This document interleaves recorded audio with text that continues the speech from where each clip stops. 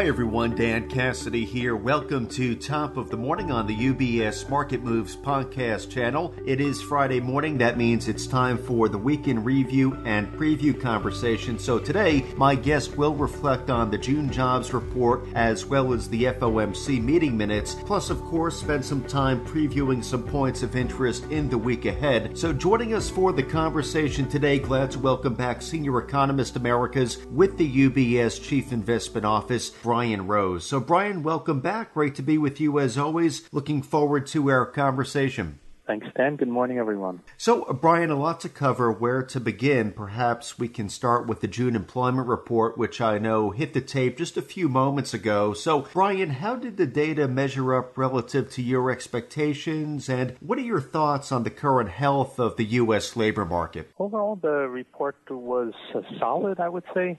The headline non-farm payrolls increased by 372,000. That was above consensus, but there were some downward revisions to previous months, which brings the total change closer to the consensus number.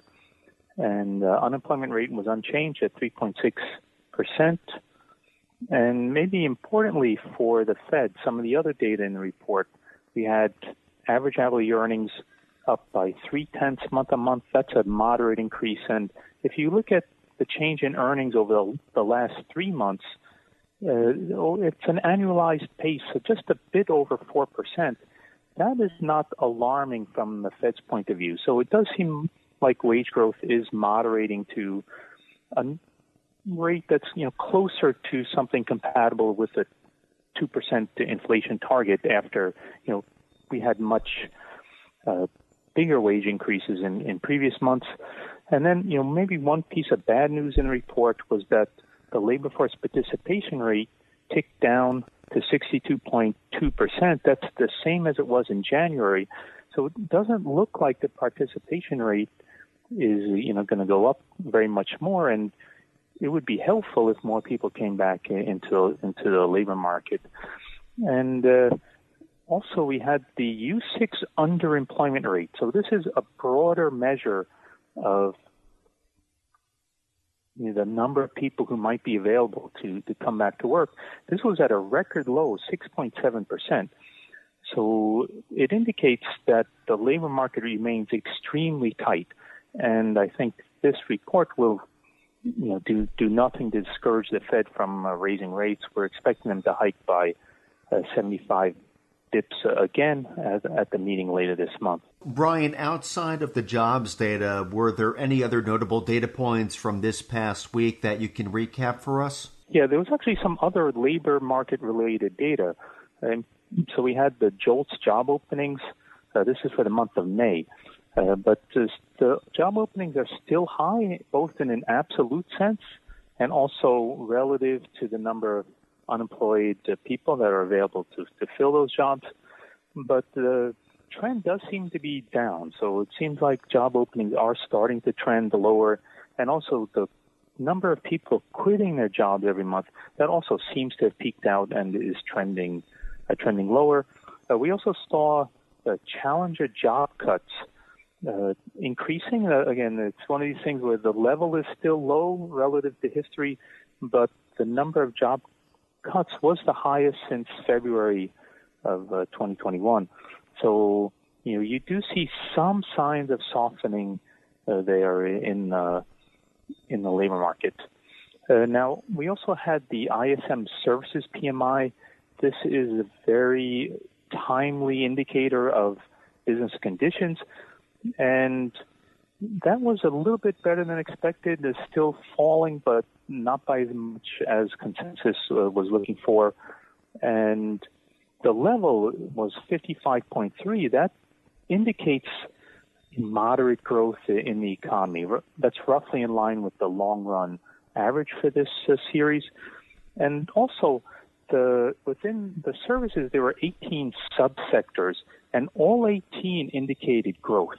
So I know there's a lot of talk about, the economy is already in recession and all that, but this is, the ISM Services covers the vast majority of the economy. It's much bigger than the manufacturing sector. And again, all all of the subsectors within that are showing growth. So I think, it does suggest that the economy is continuing to grow, that we, at least for now, we're not in a recession. Some encouraging signs there. It does sound like it was a very busy week of data releases. And on top of that, I know, Brian, on Wednesday, we did receive the minutes from the Fed's June policy meeting, and that's where the Fed hiked by 75 basis points. Were there any notable takeaways to share, and how might the Fed's policy course proceed from here? Well, there was nothing too surprising in the minutes. You have to keep in mind that the last FOMC meeting, they gave us new economic projections. Then Fed Chair Powell gave a press conference, and since then there have been public comments from other FOMC members. So hard to really have a big surprise here. But I think a couple of important points is what really comes through in the minutes is the determination to get inflation down, no matter the cost, even if it hurts growth. And, I downloaded a PDF of the minutes. The word inflation appears 89 times in that document. The word recession appears 0 times. So that gives you an idea of the mindset. The Fed's really concentrated on getting inflation down and basically restoring the supply-demand balance, both for goods and services, but also, as we've been talking about, in the labor market. So, you have too many job openings relative to the number of unemployed, and the Fed wants to restore that balance. And one other point that is pretty clear from the minutes is that inflation expectations, especially for households, are extremely important, because if everyone starts anticipating that high inflation will continue, it can become self-sustaining, and this is something that the Fed is very anxious to avoid. Interesting takeaways there from the minutes. Inflation continues to be in focus, and it is interesting how the word recession was absent from the meeting minutes, as you pointed out, Brian. So, all right, at this point, maybe we can pivot a bit, look ahead to next week. What will be taking place, Brian, that investors should be mindful of? Okay, so next week is a huge week filled with important data releases. I should mention this afternoon, we'll get the consumer credit data for May. And in March and April, we saw record increases in consumer credit. So it's a sign of stress in households. They're struggling to keep up with the rising prices, and they're borrowing to maintain their living standards. So again, this afternoon, we'll get the data from May. And then next week, we start off on Tuesday with the NFIB survey of small businesses. And this has been really interesting in recent months. So business sentiment extremely weak, but business is still looking to hire workers. And, so we'll look at this desire for hiring and also whether small businesses are raising wages and raising prices. And then on Wednesday, we get the most important data of the week is a CPI for June.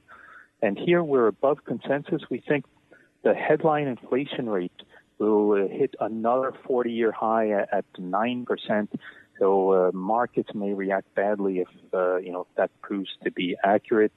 We'll get the other price data, producer price index, and also import and export prices. These are important because over a period of months they feed through into the CPI. Then we get the retail sales for June. And obviously a lot of concern recently over the strength of consumer spending. So the retail sales is an important number. We get the University of Michigan consumer sentiment. This has been, very, very weak recently. And again, focus on the inflation expectations number in that report. And finally, industrial production for June. And here the two questions are, is production starting to peak out? And also, is auto production continuing to rise? Because, if you want to get inflation down, it's important for us to produce more autos to help relieve the shortage in the market. A busy week ahead of data to digest, to say the least, and we look forward to hearing your insights into these data points and what they reveal next week, Brian. Though, thank you again for joining us on Top of the Morning today. Always great to hear your insights, a productive way to cap off the week, and we'll catch up again with you soon. Thanks very much. UBS Chief Investment Office's investment views are prepared and published by the global wealth management business of UBS AG or its affiliate, UBS. This material has no regard to the specific investment objectives, financial situation, or particular needs of any specific recipient and is published for informational purposes only. As a firm providing wealth management services to clients globally, UBS AG and its subsidiaries offer both investment advisory services and brokerage services. Investment advisory services and brokerage services are separate and distinct, differ in material ways, and are governed by different laws and separate arrangements. In the USA, UBS Financial Services, Inc. is a subsidiary of UBS AG and a member of FINRA SIPC. For information, please visit our website at ubs.com/working with us. For a full legal disclaimer applicable to the independent investment views produced by UBS, please visit our website at ubs.com/CIO-disclaimer.